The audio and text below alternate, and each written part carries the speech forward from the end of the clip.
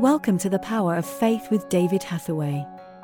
In this episode, David will be sharing what he has learnt from over 70 years in ministry. This year, David has held ministry in Armenia, Germany, and Ukraine. Recently, we held a large day of prayer in Ukraine. The city where it was held, Bucha, was badly damaged by the fighting, and the scene of some of the worst atrocities against humanity. To be able to hold our meeting there is a triumph of the power of God and a powerful demonstration of the need for real prayer in faith. Now, please join David as he ministers today's word. Well, let me greet you once again and say it's a joy to be with you and to share with you. I'm back into Hebrews and I'm dealing with chapter 5. We may, if we've time, just go into chapter 6. I have to mention that I often use the authorized version. In fact, that's my favorite because unfortunately there are too many translations otherwise. But today I believe it's important to use the NIV, the New International Version, because we're dealing with something that is possibly not quite so easy to understand. Okay, so as I start, let me just say that we do need a lot of prayer at the moment.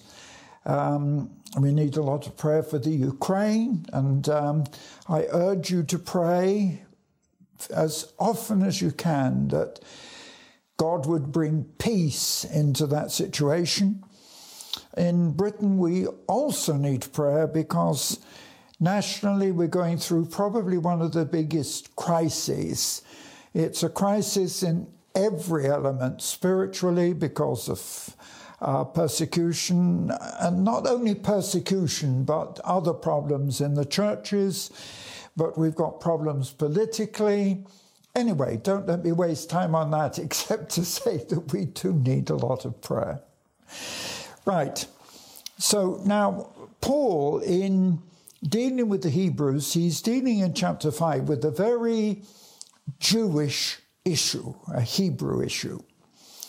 Because he's saying, in the previous chapter, he's saying that Jesus is the great high priest. If you remember, I'm looking at verse 14 of chapter 4, where Paul says that, therefore, since we have a great high priest who has gone through the heavens, Jesus, the Son of God, let us hold firmly to the faith we profess.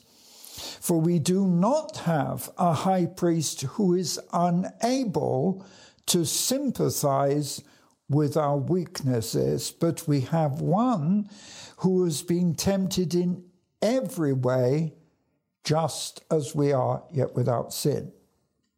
So in chapter 5, and really this is a continuation of chapter 4, he goes on to say, every high priest, and this is in the natural, we're looking here at the religious issue, every high priest is selected from among men and is appointed to represent them, that's men, in matters, sorry, when I say men, I mean men and women. Let's get this right before I come in for criticism.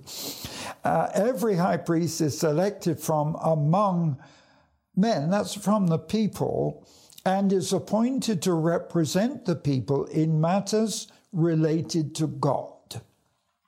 So his issue is spiritual.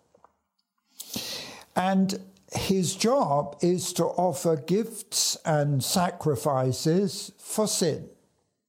We know the Old Testament principle of the sacrifice for and the altar and the temple and so on.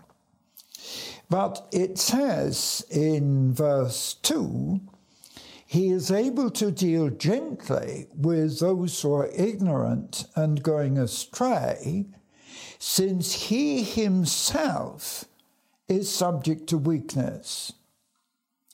This is very interesting because it relating to the humanity of the priest, even the priest, because it says he can deal gently with people because he, the priest, is also subject to the same temptations.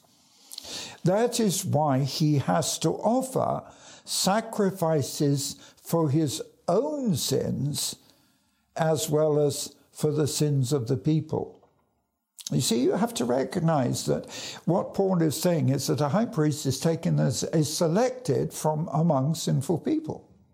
And he also has to keep himself from sin and also has to make sacrifice for his sins. And so when you come to verse 4, it says, "No one takes this honor upon himself."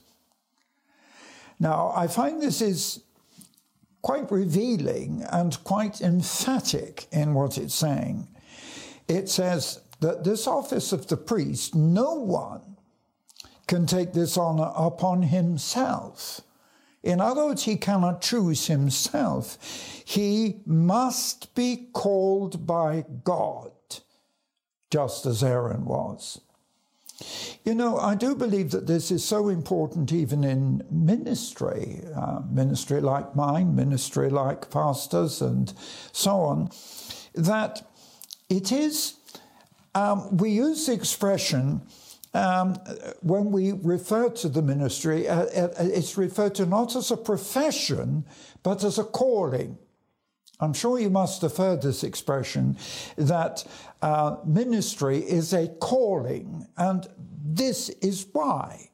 Because Paul says that you can't choose this yourself, you need to be called by God.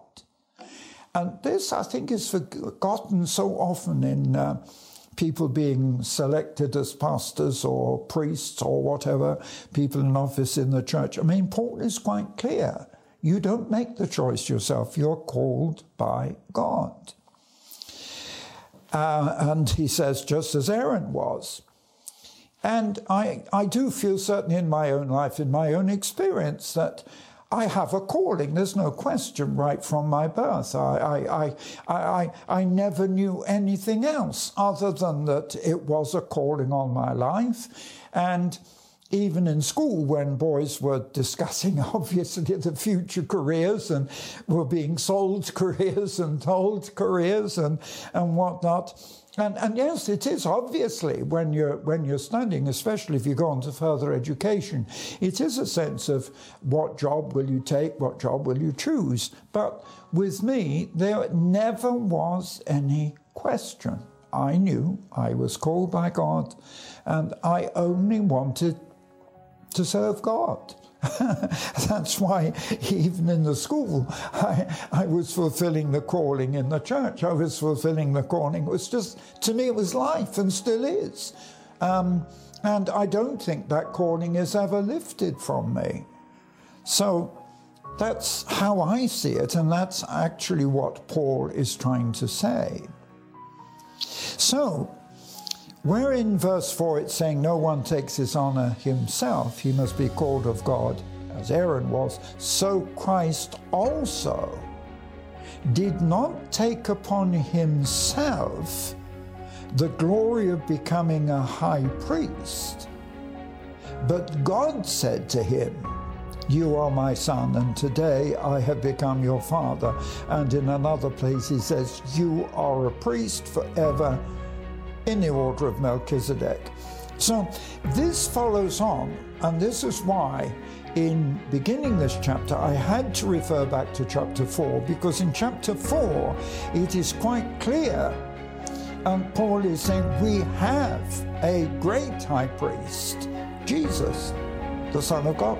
So in actual fact, Jesus is our high priest. Reflecting on the war in Ukraine, we are reminded of the immense challenges that have been overcome and the lives we have touched. However, the journey is far from over. The road to recovery and rebuilding is still long, and the need for support remains great. We are steadfast in our dedication to continue serving the people of Ukraine standing alongside them as they rebuild their lives and their nation. Thank you for continuing to support our evangelism and ongoing work in Ukraine. Your donation enables us to provide humanitarian aid to those displaced by the war. And through your support, we are able this year to evangelize in Armenia, Georgia, and Kazakhstan. To make a donation, visit eurovision.org.uk/donation. In David Hathaway's new book, A Firm Foundation. Strength for Now and for Eternity. David will guide you through the Apostle Paul's letters to the Philippians, Colossians, and Philemon. David has written this book to strengthen your faith at a time when everything around us is being shaken. Join David as he delves deep into the truths of the Bible. Order David's book, A Firm Foundation, by visiting our website, eurovision.org.uk/shop. Thank you for listening to the Power of Faith broadcast with David Hathaway. We would love to hear from you. Contact us by visiting eurovision.org.uk. Also available online are many free teaching resources to help you on your walk with God. David has written many faith-building books to encourage and inspire. Order these online today. Each month, David ministers online and in person. Our ministry is only possible because of the faithful support of so many people. For details on our evangelism and humanitarian relief work, visit eurovision.org.uk. Thank you again for listening.